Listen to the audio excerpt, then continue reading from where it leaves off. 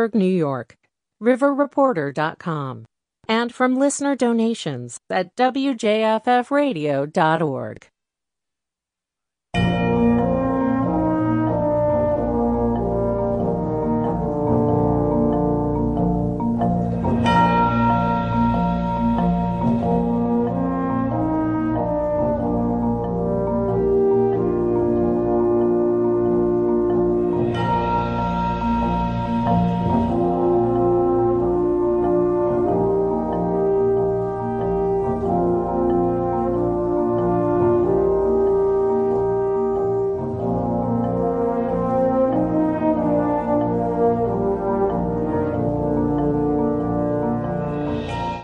Good evening and welcome to Let's Talk Vets.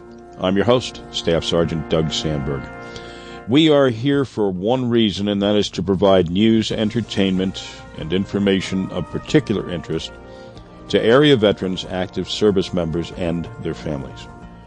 Well, tonight we're going to chat with Gavin Walters, a United States Air Force vet and manager of the new Joseph P. Dwyer Vet-to-Vet office in Kingston, about his experience.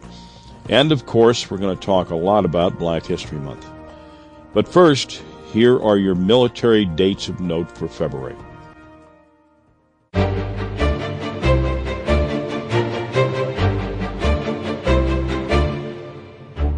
February 3rd is for Chaplain's Day. February 4th is the birthday of the USO. The week of February 14th is a salute to veteran patients. The third Monday in February is President's Day, and, of course, February 18th is the Coast Guard Reserve birthday.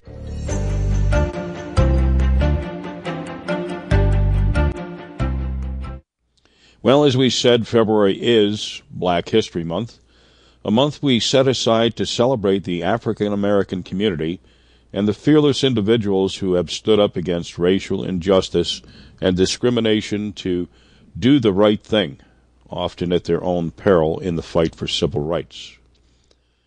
Despite our declaration that all men are created equal, Black Americans have historically been treated as second-class citizens. However, they always served with honor, courage, and distinction when called upon, or allowed, to go into harm's way to defend this country, only to return home to the same racism, discrimination, and attitudes they left behind when they joined the U.S. military as their thanks from a grateful nation. African Americans have a very proud legacy of service. I think that's part of our history, part of our heritage. From Bunker Hill and the forts of South Carolina to the mountains of Afghanistan, African Americans have served with honor throughout our history. Black soldiers helped bring peace to the plains and defeat fascism in Europe. They charged up San Juan Hill, shot down Japanese Zeros at Pearl Harbor, and aimed for new heights at Tuskegee.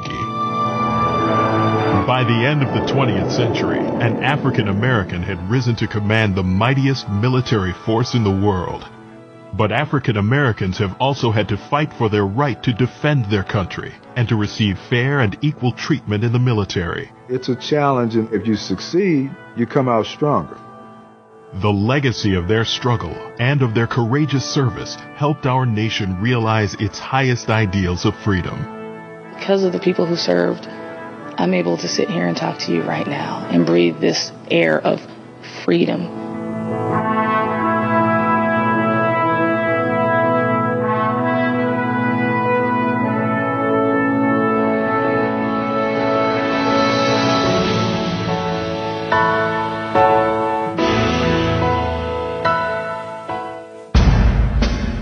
One of the first casualties of the War of Independence was Crispus Attucks, a black merchant seaman killed in the Boston Massacre of 1770. Slaves and free black men fought together in the Continental Army, but after the Revolution, African Americans were largely barred from serving. Some ignored the ban and fought valiantly in the War of 1812. Among the most famous black units of the Civil War was the 54th Massachusetts Regiment, whose heroic assault on Fort Wagner in South Carolina became legendary for the display of bravery against all odds. Lincoln's Emancipation Proclamation prompted thousands of freed and escaped slaves to fight in the Union Army and Navy. Their brave efforts helped to defeat slavery and gain the vote for African Americans. After the war, the Army maintained a number of black units. In the West, they helped preserve order on the lawless frontier. Native Americans called them Buffalo Soldiers.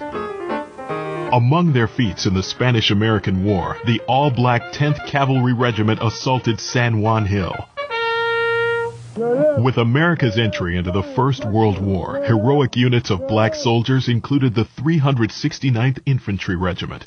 Known as the Harlem Hellfighters, they served on the front lines longer than any other American unit. They also introduced the French to Le Jazz. A little over 20 years later, thousands of African Americans served courageously. During the bombing of Pearl Harbor, Dory Miller, an African American Navy steward, manned a machine gun to shoot down Japanese Zeros. African Americans continued to serve heroically during World War II, although in segregated units. Nonetheless, the barriers were slowly being broken. Black women were now able to enlist in the armed forces, and the number of black officers was increasing dramatically. Benjamin O. Davis Sr. had become the country's first African American general in 1940.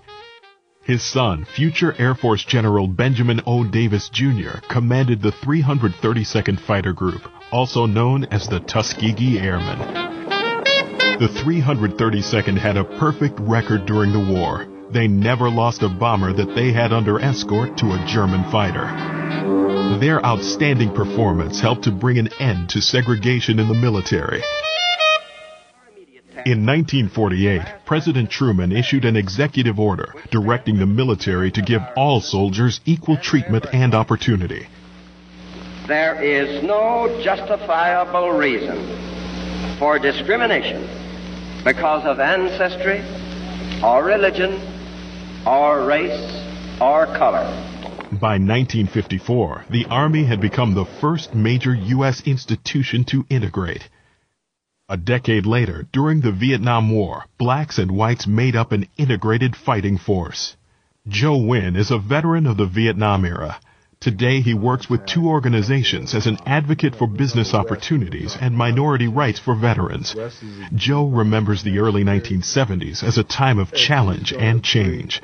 We were coming off of that period of the late 60s, the Black Power movement, peace movement. I would have to say there was racial tension, not only in Vietnam, but at many of the bases stateside as well. We wanted more civil rights, fair and equal opportunities. Same type of individuals who are challenging you at home were challenging you in the military. After Vietnam, black men and women volunteered in large numbers, and African Americans were rising in the ranks. Samuel Gravely, first African American admiral in the U.S. Navy. Frank E. Peterson, Jr., first African American general in the Marines. Hazel Johnson Brown, first African American female general in the U.S. Army. General Colin Powell's appointment as chairman of the Joint Chiefs of Staff marked a high point in an extraordinary legacy of service. In Operation Desert Storm, he led U.S. Armed Forces to one of the most impressive victories in military history. Today, African Americans continue to reach for new heights, like Captain Vernice Armour, who served in Operation Iraqi Freedom and became the first African American female combat pilot. My dad was in the military. My grandfather was in the military. I'm also standing on very, very strong shoulders from the people that came before me, black female pilots, Tuskegee Airmen, General Peterson, first black aviator in the Marine Corps. After 30 years as an Army nurse, Lucretia McClenny now serves as the director of the Center for Minority Veterans at VA. The center is an important resource that informs minority veterans and their families about VA programs, benefits, and services. Were it not for the men and women who paved the way, who endured grave injustices, racism, prejudice, discrimination, they fought for generations who would come after them so that we could serve with honor and distinction. Throughout history, African Americans have valiantly answered the call to defend our country time and again. With courage and determination, they have overcome obstacles to advance the cause of freedom. Their legacy of exceptional service continues to earn the respect of a grateful nation.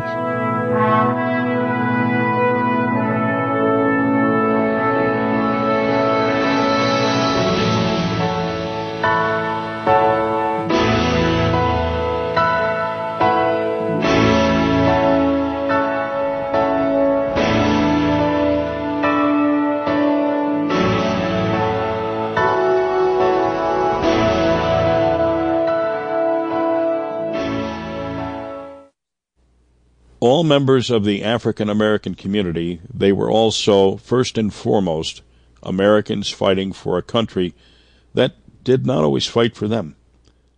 We can learn something from their example. In times past, one of the most important troops on the field of battle was the flag bearer. The job of flag bearer was to make sure the flag was visible to the troops as a form of inspiration and, of course, to protect the flag at all costs. If the bearer was injured or killed, it was the sacred duty of nearby troops to pick up the flag and assume the duties of the fallen flag bearer. Now, many of these flag bearers were black and served with great bravery. George Clinton Rowe was an African-American minister, newspaper publisher in Charleston, South Carolina, and a poet. In his poem, The Reason Why, he writes an ode to a flag bearer for the African descent regiments that fought in the Battle of Port Hudson.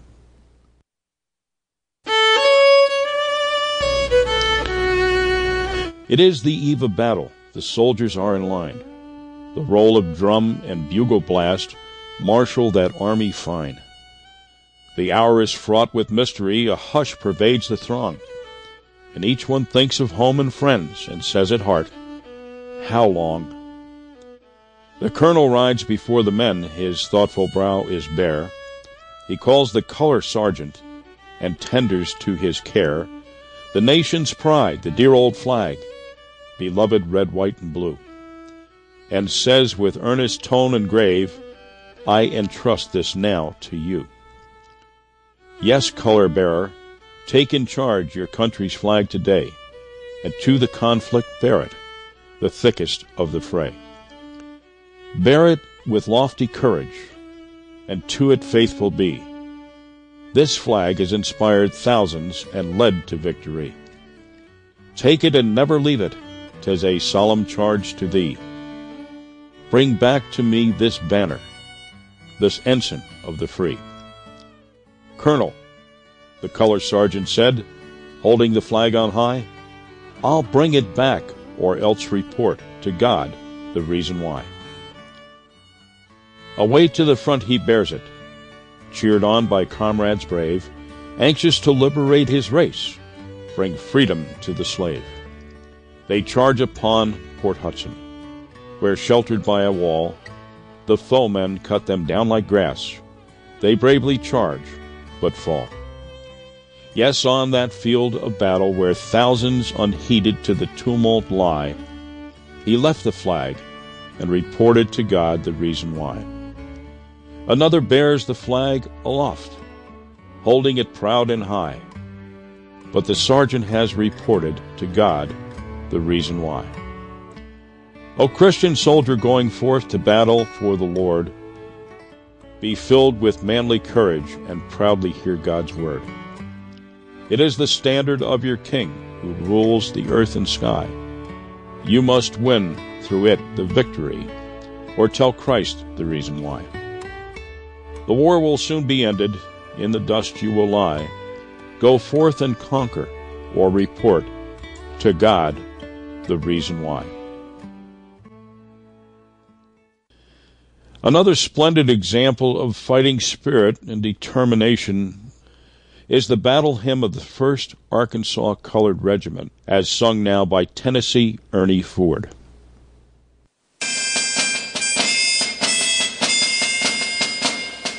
Oh, we're the bully soldiers of the 1st of Arkansas. We are fighting for the Union, we are fighting for the law. We can hit a rebel further than a white man ever saw as we go marching on. Glory, glory, hallelujah. Glory, hallelujah. Glory, glory, hallelujah. Glory, hallelujah. Glory, glory, hallelujah. Hallelujah as we go marching on. We heard the proclamation, Master, hush it as he will. The bird he sing it to us, hopping on the cotton hill. The possum up the gum tree, he couldn't keep it still as he went climbing on. Glory, glory, hallelujah. Glory, hallelujah. Glory, glory, hallelujah. Glory, hallelujah. Glory, glory, hallelujah. Hallelujah as we go marching on.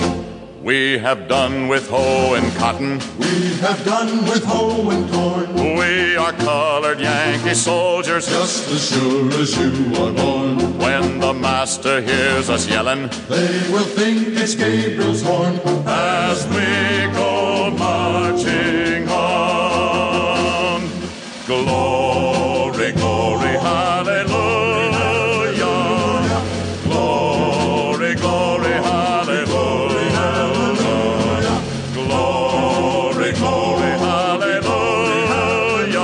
As we go marching on. Fall in, you colored brethren, you had better do it soon. Don't you hear the drum a-drumming to the Yankee Doodle tune? We are with you now this morning, we'll be far away at noon as we go marching on.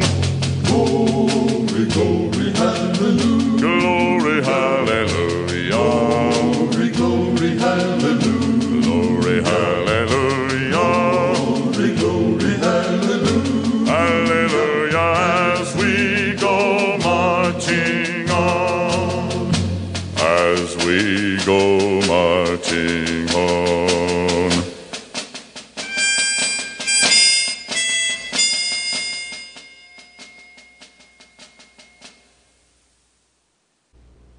It's been nearly 250 years since a group of visionaries told King George III to take a hike. Somehow we've managed to survive despite all the challenges that we've faced. Like any family, we sometimes disagreed with each other, but if a stranger interceded, the U.S. family always stood united, right? Well, unfortunately, I'm not sure the phrase, united we stand, rings as true for me today as it used to. Today, much like in 1863, we are a nation divided, and we can simply dismiss this as the natural ebb and flow of elections and political discourse, or we can recognize the clear and present danger that exists. The Latin term divide et impera, or divide and conquer, is a means of gaining and maintaining power by breaking up large concentrations of power or influence into bite-sized pieces that individually have less power than those enacting law or implementing policy. I would add one word to that phrase, and that word is labeled. Because today, if you use the wrong word or express a thought which is contrary to the narrative du jour, you will surely be cut out of the herd, branded and quarantined in perpetuity, or at least until we can get you fired. Convince people not to patronize your business or buy your product. Perhaps strip you of your college degree and place you on a list of people thou shalt not hire. The January 6th assault on our capital was an assault on us all, and those who participated, regardless of their party, group, or cause, need to pay the price. But focusing on the symptom while ignoring the root cause is a huge mistake. There are millions of Americans who feel our elected officials have forgotten the promises they made to get elected. The double standard is indeed alive and well.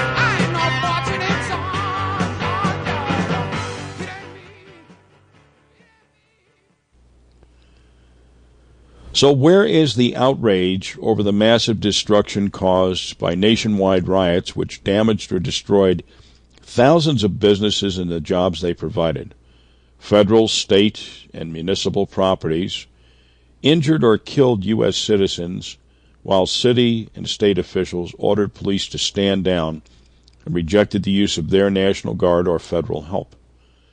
Could it be that legitimate grievances brought forth in peaceful protest were co-opted by those with an ulterior agenda for political gain? Divide et impera. Well, it's time once again to stand united. Say no to those who want to divide us. No to politicians who simply want to label us, cancel us, or view us as monolithic groups, tailor their promises to fit the concerns of a given demographic, and then give us just enough to keep us quiet. You know, let 'em eat cake. Now, the objective might be to protest the wrongful death of George Floyd or take and hold Hill 238. But the key ingredient to success is unity. Barack Obama said, quote, "We the people recognize we have responsibilities as well as rights, that our destinies are bound together, that freedom which only asks what's in it for me is a freedom without commitment to others, a freedom without love or charity or duty or patriotism is unworthy of our founding ideals and those who died in their defense." Look, we're all on the same march or in the same foxhole. Time to look beyond the soundbite and recognize there are forces at work that want to keep us off balance, that want to short the market of American spirit for political gain. Let's refuse to be labeled. Stand united. Stop fighting with each other and start fighting for each other as if our lives depended on it. Because you know what? They do.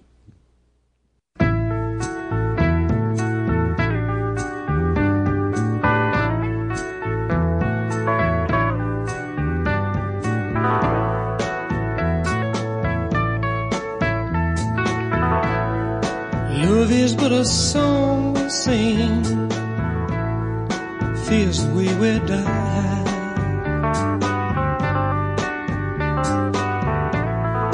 You can make the mountains ring, or make the angels cry.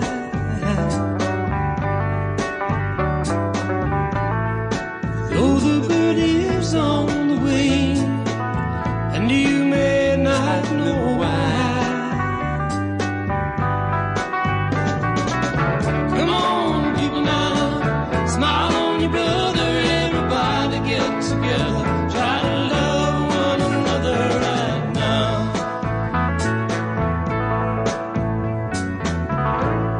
Some may come and some may go, we will surely pass. When the one that left us here returns for us at last,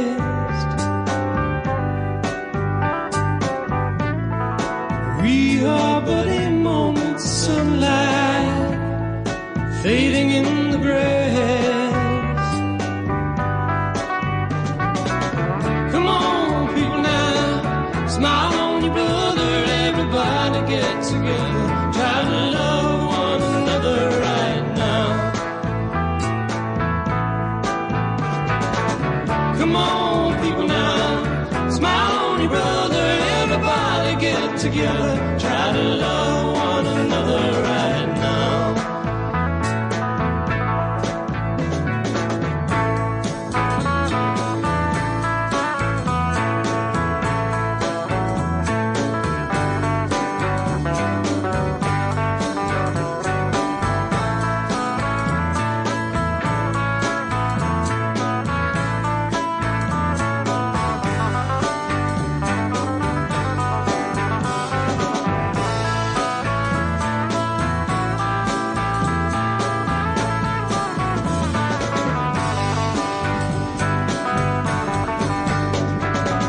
Come on, people now, smile on your brother, everybody get together, try to love one another right now.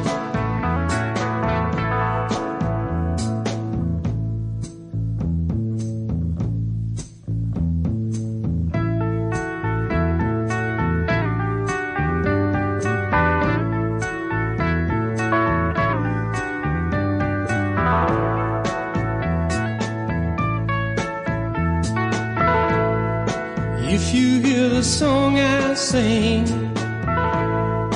you will understand. Listen, you hold the key to love and fear, all in your trembling hand. Just one key unlocks them both, it's there at your command.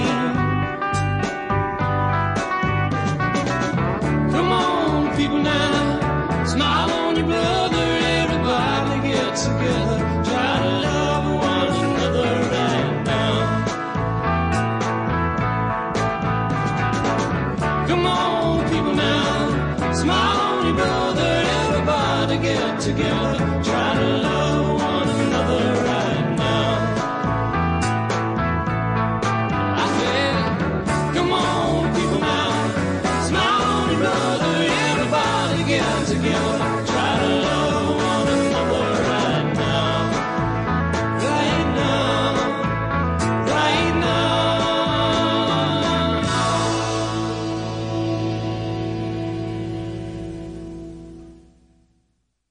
You're listening to Let's Talk Vets on Radio Catskill, WJFF, and I'm your host, Staff Sergeant Doug Sandberg. Thanks for stopping by. Last June, the United States Air Force got a new boss, General C.Q. Brown. As the new Chief of Staff, he recorded this emotional message on social media, reflecting his thoughts about social justice, his life in the Air Force, his family, and the challenges we are faced with going forward. As the Commander of Pacific Air Forces, a senior leader in our Air Force, and an African American, many of you may be wondering what I'm thinking about the current events surrounding the tragic death of George Floyd. Here's what I'm thinking about. I'm thinking about how full I am with emotion, not just for George Floyd, but the many African Americans that have suffered the same fate as George Floyd. I'm thinking about protests in my country, 'tis of thee, sweet land of liberty, the equality expressed in our Declaration of Independence and the Constitution that I've sworn my adult life to support and defend. I'm thinking about a history of racial issues and my own experiences that didn't always sing of liberty and equality.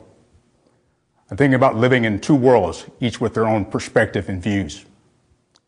I'm thinking about my sister and I being the only African Americans in our entire elementary school and trying to fit in. I'm thinking about then going to a high school where roughly half the students were African American and trying to fit in. I'm thinking about my Air Force career, where I was often the only African American in my squadron, or as a senior officer, the only African American in the room. I'm thinking about wearing the same flight suit with the same wings on my chest as my peers, and they being questioned by another military member, "Are you a pilot?" I'm thinking about how I sometimes felt my comments were perceived to represent the African American perspective, when it was just my perspective informed by being African American. I'm thinking about some of the insensitive comments made without awareness by others. I'm thinking about being a captain at the Oak Club with my squadron and being told by other African Americans that I wasn't black enough since I was spending more time with my squadron than with them. I'm thinking about my mentors and how rarely I had a mentor that looked like me. I'm thinking about the sound advice that has led to my success, and even so, most of my mentors could not relate to my experience as an African American. I'm thinking about the pressure I felt to perform error-free, especially for supervisors I perceived had expected less from me as an African American. I'm thinking about having to represent by working twice as hard to prove their expectations and perceptions of African Americans were invalid. I'm thinking about the airmen that have lived through similar experiences and feelings as mine, or who were either consciously or unconsciously unfairly treated. Conversely, I'm thinking about the airmen who don't have a life similar to mine and don't have to navigate through two worlds. I'm thinking about how these airmen view racism, whether they don't see it as a problem since it doesn't happen to them, or whether they're empathetic. I'm thinking about our two sons. Now we had to prepare them to live in two worlds. I'm thinking about the frank and emotional conversations my wife and I have had with them just this past week as we discussed the situations that have led to the protests around our country.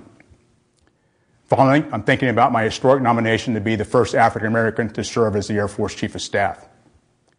I'm thinking about the African Americans that went before me to make this opportunity possible.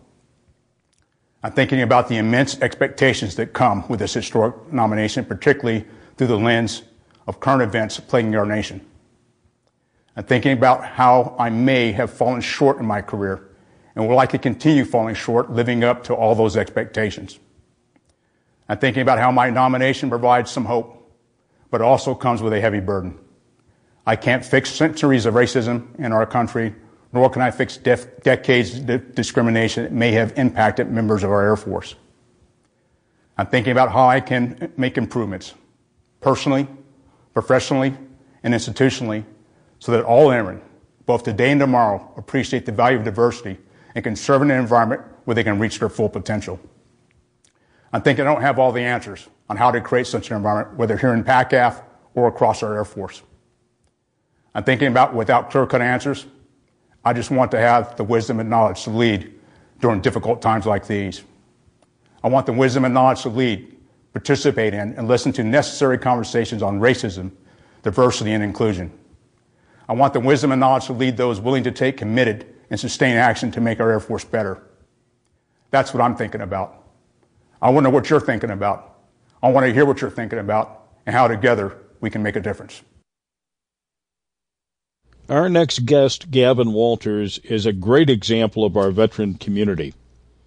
He enlisted in the United States Air Force, however, while still in basic training at the all-inclusive resort, which is Lackland Air Force Base, in beautiful San Antonio, Texas, he sustained a reaction to a vaccine. Plagued by debilitating headaches and seizures, he was given a medical discharge, and it has only taken him 10 years or so to obtain some of the VA benefits that he earned. Despite all that, he continues to serve our veterans, and today manages the new Ulster County Joseph P. Dwyer Vet-to-Vet Peer Counseling Center in Kingston, New York. So welcome, Gavin Walters, back to his second appearance on, we're going to have to get you a coffee cup with your name on it, on Let's Talk Vets. I drink tea, but I'll accept the coffee cup. Okay, so I'll get you a teacup with your name on it. How you doing, my friend? I am well. Thank you. Good. So we wanted to talk. We're going to do a variety of things today. It's Black History Month, so we want to cover a little bit of that and your experience in the military. And we want to talk about Joseph P. Dwyer Vet-to-Vet, how that's going, and a couple other things. So when and where did you serve? I served in San Antonio, United States Air Force. Okay, and you were there when? I was there in 2003, and I exited in 2003. Okay, so you had some medical issues, a little bit strange. So tell us about that.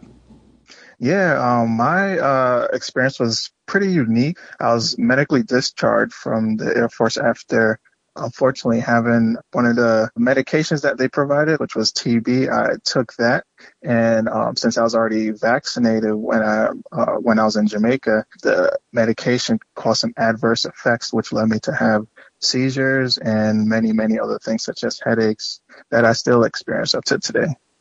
You still experience seizures today?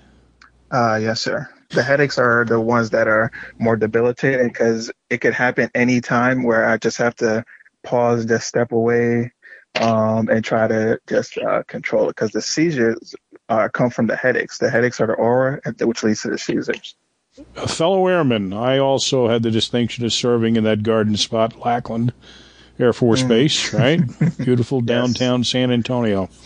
Oh, yeah. Great place if you're not in basic training. It is. I'm sorry to hear that it didn't work out for you, but you've stayed connected. You're still serving in one way or another, and February is Black History Month, and yes, it is. Black Americans have been in every conflict. We're going to talk about that and a few other things in the show, but it's a proud history, especially when you consider that weren't always welcome, and that the military was segregated until President Truman signed Executive Order 9981 on July 26, 1948, calling for the desegregation of U.S. armed forces, and in doing that, he repudiated 170 years of officially sanctioned discrimination. You had a very limited time in the military, and some of the folks that I've spoken to, African Americans that were in the military, have mentioned that although U.S. policy is clear, several of them indicated that there's still an undercurrent of racial discrimination in certain units. You were in there a short time, so you probably didn't experience that, right? No, I didn't. But I actually did meet a few airmen when I was going through the process of leaving, and they did share their own experience of, I'll say, having that shadow being overlooked at them and being let cast to the side. So in 2003, yes, it was still happening. Well, it's kind of institutional. You can't prove it, but it's there, right? Oh, yeah, it is absolutely there. And I definitely want to share something because, you know, when you mention history and there's those different things that we just don't even take notice of, but I was reading the American Legion paper. They mentioned in 1945 the 1st Battalion African-American women were sent overseas during World War II. And they were called the 6888. And their battalion was the Central Postal Directory Battalion. And their motto was no male, low morale. And that is actually pretty amazing. That's one of those things that you don't really hear about in history. And this was 1945, and you shared that in 1948, that's when President Truman signed that executive order. So you could just think about, wow, in 1945, the 1st Battalion African-American women that went overseas went through a battle of their own, just training and then going overseas to, you know, accomplish a job or a mission that many wasn't able to do. And that was sort letters, get it distributed to the military service members so their morale could be higher so they could win the war. So that was a really big accomplishment. And I just wanted to share that. Thank you. It's a huge accomplishment, and it definitely is a morale issue because You might think, well, at first glance, well, it's kind of mundane, so they delivered letters, but it's a lot more than that, isn't it? Yeah, absolutely. All right, so the last time we spoke, you were, and I assume you still are, managing the new Joseph P. Dwyer Vet-to-Vet Peer Counseling Office in Kingston, huh? Yes, indeed. Now, for anybody that's not familiar with that, just run it down real quick for us. What it is, what do you do, and how is it working for veterans? Yeah, absolutely. So the Joseph P. Dwyer Vet-to-Vet Peer Support Program started about several years ago in Suffolk County, and it started in one place in 2021. It's in 25 counties. Last year, Sullivan and Ulster County became the 24th and 25th counties to be recognized as a Dwyer program. And the Dwyer program is about peer support and peer relationship in the military community. And I believe everyone knows how peer relationship can go a long way with connecting with someone, helping them, advocating for them, and pushing them through those different hurdles and struggles that they might experience. So the Dwyer program has accomplished that for many years. And as it continues to grow, especially in a pandemic when so much was happening, they added 2 additional programs. That just shows the significance of what the program is able to accomplish. Well, last we spoke, you were also waiting for some funding that was secured by former State Senator Metzger. Did the funding come through finally? So the funding has not arrived yet. We've been operating based on donations and community support. And unfortunately, even though our program and many of the other Dwyer programs haven't received their funding, we still have that challenge of trying to, accomplish the mission of what we've been trying to do. Well, and the other thing we talked about, and I'll put this under the heading of outreach, okay? Mm-hmm. Yep. You and I think it was 10 of you all together took a leisurely stroll to Albany right after we spoke to raise awareness of veterans issues and veteran suicide.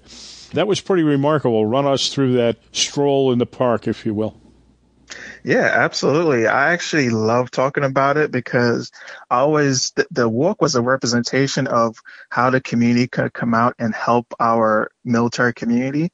And the question I always pose, how do you tell a community, the military community, that they're not alone? How do you just sit down with somebody and say, you're not alone, you will get the support?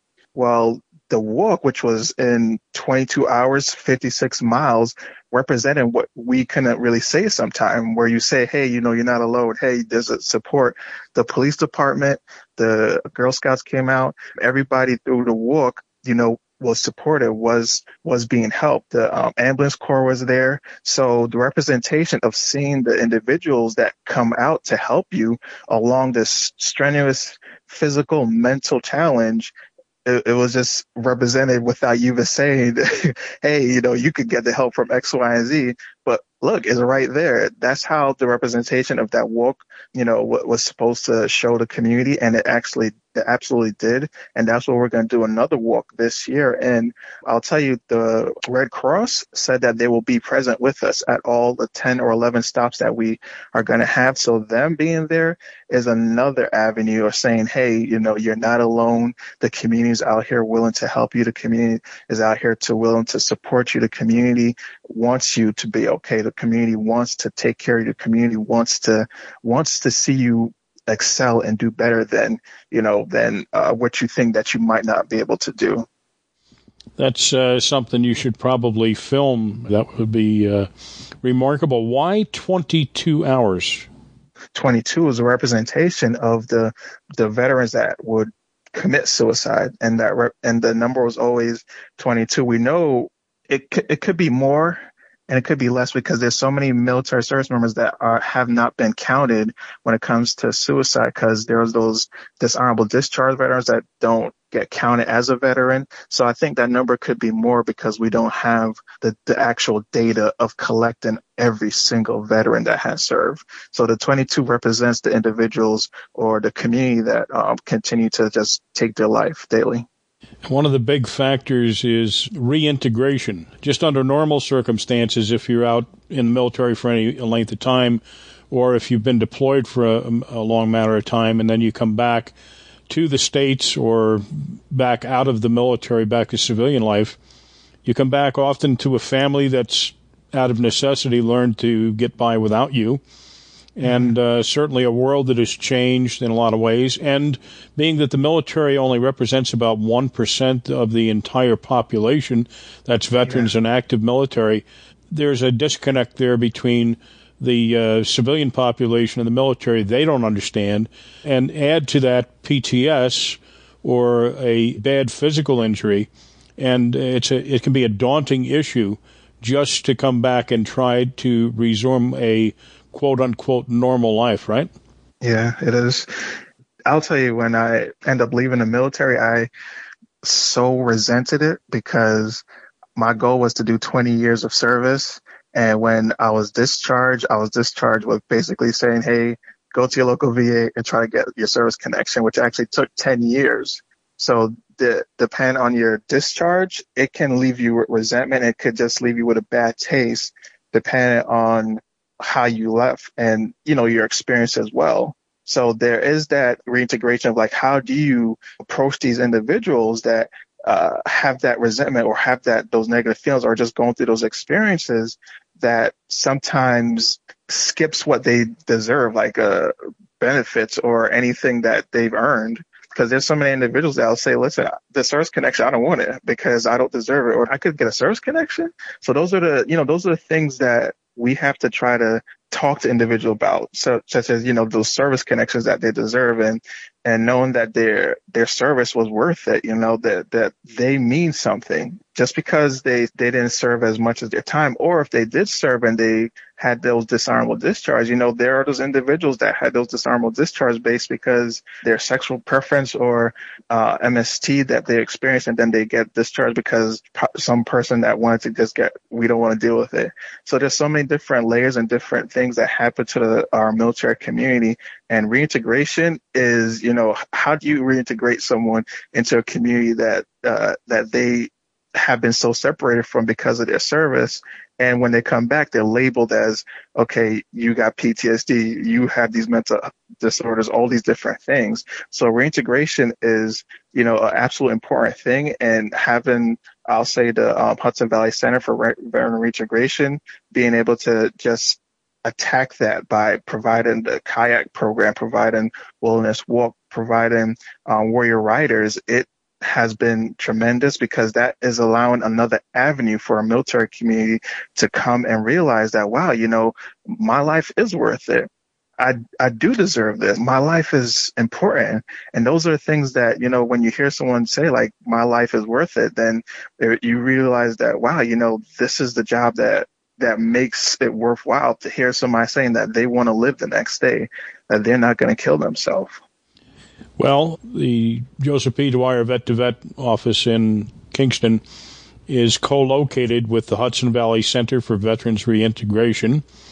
You guys, between you and Kevin Keaveney, with all the work that they do, and we're going to touch on his work in a minute so the folks understand, you guys have a tremendous opportunity to positively affect a vet who's having some issues trying to find their way back into civilian life.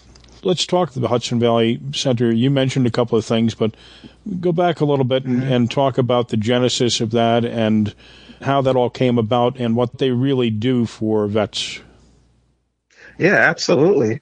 So Kevin Keaveney was a veteran that experienced his own trials and tribulations, and from that, he built a kayak in his backyard, which developed into him work with other veterans to build a kayak of their own, which then in turn into the Hudson Valley Center for Veteran Integration, where they build kayaks as a way of having therapy without saying, this is what you're going to address, like PTSD, all these different things. There's no labels. It's just about veterans coming together and just working on a small project or working on something that helps them socially, helps them, their mental health, just helps them overall. So the center, which is the short name for the Hudson Valley Center for Veteran Integration, it encompasses a lot. And I'll tell you, the Dwyer program, the peer support program, is definitely what Hudson Valley Center has been doing with the peer support. It has been doing peer support for quite a number of years. And the Dwyer program added on to that is just another elevation of what the center has been accomplishing. Well, one of the keys to reintegration, you mentioned the kayak program and what have you. One of my former interviews, a fellow by the name of John Galena, who's co-founder of Purple Heart Homes in Statesville, North Carolina, and they modify and or build homes for vets who are disabled so they can get around. He said to me, one of the biggest questions that veterans with issues have is, what is my purpose now? And by doing something with your hands, and that's what Kevin Keaveney related. He said he was, came home, he stayed in his room. He was just looking for an excuse to punch somebody. And he bought this kayak kit, and in working with his hands, he became more approachable and eased up a little bit. And he decided that if it was good for him, it would work for others as well. So, I mean, you guys are doing a tremendous work for the veterans, and you may have had a short stay, but you're still, as far as I'm concerned, contributing in a great way, my friend. So, look, if somebody wants to get in touch with you, what are the contact numbers? What's your website? Run down the list for me. Yeah, absolutely. So I usually always give out my cell phone, which is 845-288-1951. And our office number is 845-481-4004. And we just set up our Twitter and Instagram because we're on Facebook, and our Facebook is Vet to Vet of Ulster County. And we're always posting different things on our Facebook page. I'm posting weekly video updates just to let the community know what's happening with Dwyer program, as well as what's happening in the community. And our Twitter and Instagram page is Vet to Vet of Ulster. Okay, and what's the address of that facility? Yes, the address is 320 Enterprise Drive, Kingston, New York, and our website is hvcvr.org. Gavin Walters, first of all, thank you for your service, and thank you for your time to support this program so that we can give other veterans and active service members information they may need, and that helps them out. We thank you a lot. You're a friend of this program. And thank you so much for having me. As we continue to celebrate Black History Month, let's just take a moment to reflect on how far we've come as a nation and acknowledge the work that remains. Whether you're a veteran, a freedom fighter, or both, thank you for your service. We wish to acknowledge the following people and organizations that were included in this show: Gavin Walters, manager of the new Joseph P. Dwyer Vet-to-Vet Peer Counseling Office in Kingston, New York; the U.S. Army Traveling Band for their rendition of Lift Every Voice and Sing; the Veterans Administration for their excellent audio history of African Americans' contributions to the military; and, of course, Jay Unger and Molly Mason for writing and performing the beautiful waltz Ashokan Farewell. And remarks from General C.Q. Brown, Chief of Staff, United States Air Force. And, of course, to you for joining us for Let's Talk Vets. Please let your friends know about this program and share with us your comments and suggestions for future programs. You can email us at vets@wjffradio.org.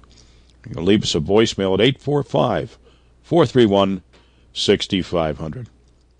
Well, until our next formation, I'm your host, Staff Sergeant Doug Sandberg.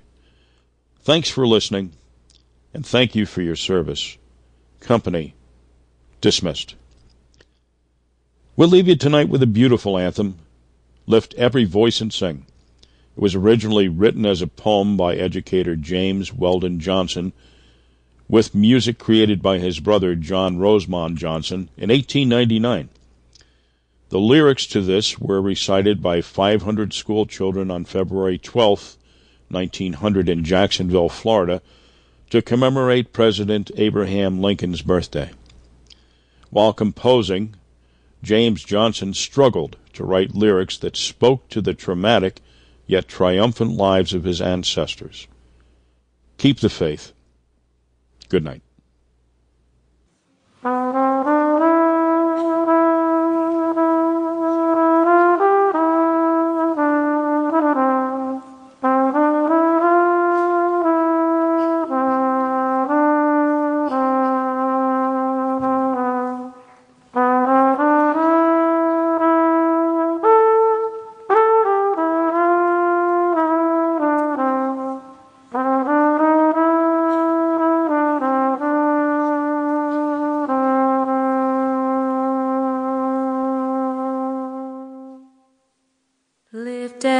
every voice and sing till earth and heaven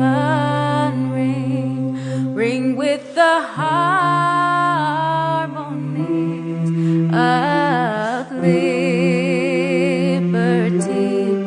Let our rejoicing rise high as the listening skies. Let it resound loud as the rolling sea. Sing a song full of the faith that the dark past has taught us. Sing a song full of the hope that the present has brought.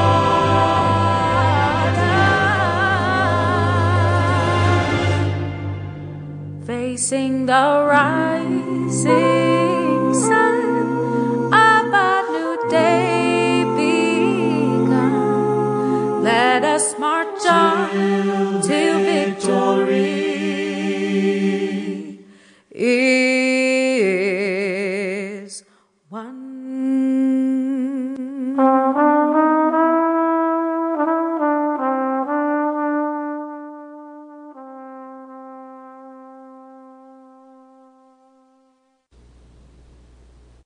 Support for WJFF Radio Catskill comes from the River Reporter newspaper in Narrowsburg, New York, riverreporter.com, and from listener donations at WJFFradio.org.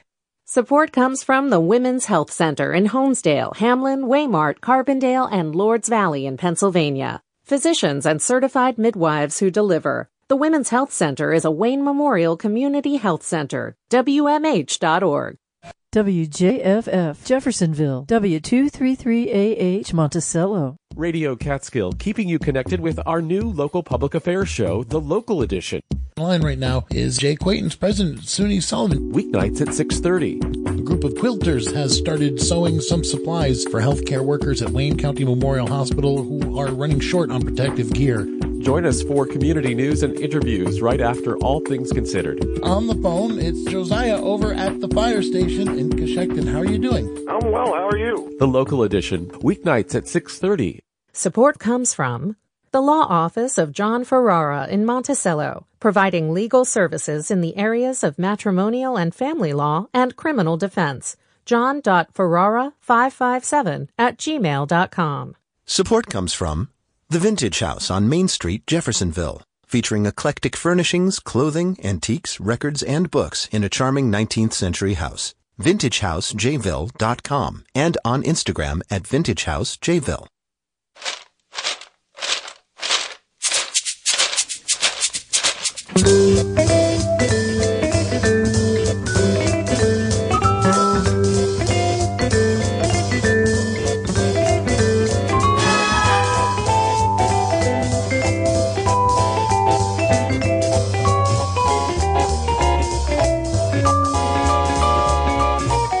You're listening to the Retro Cocktail Hour.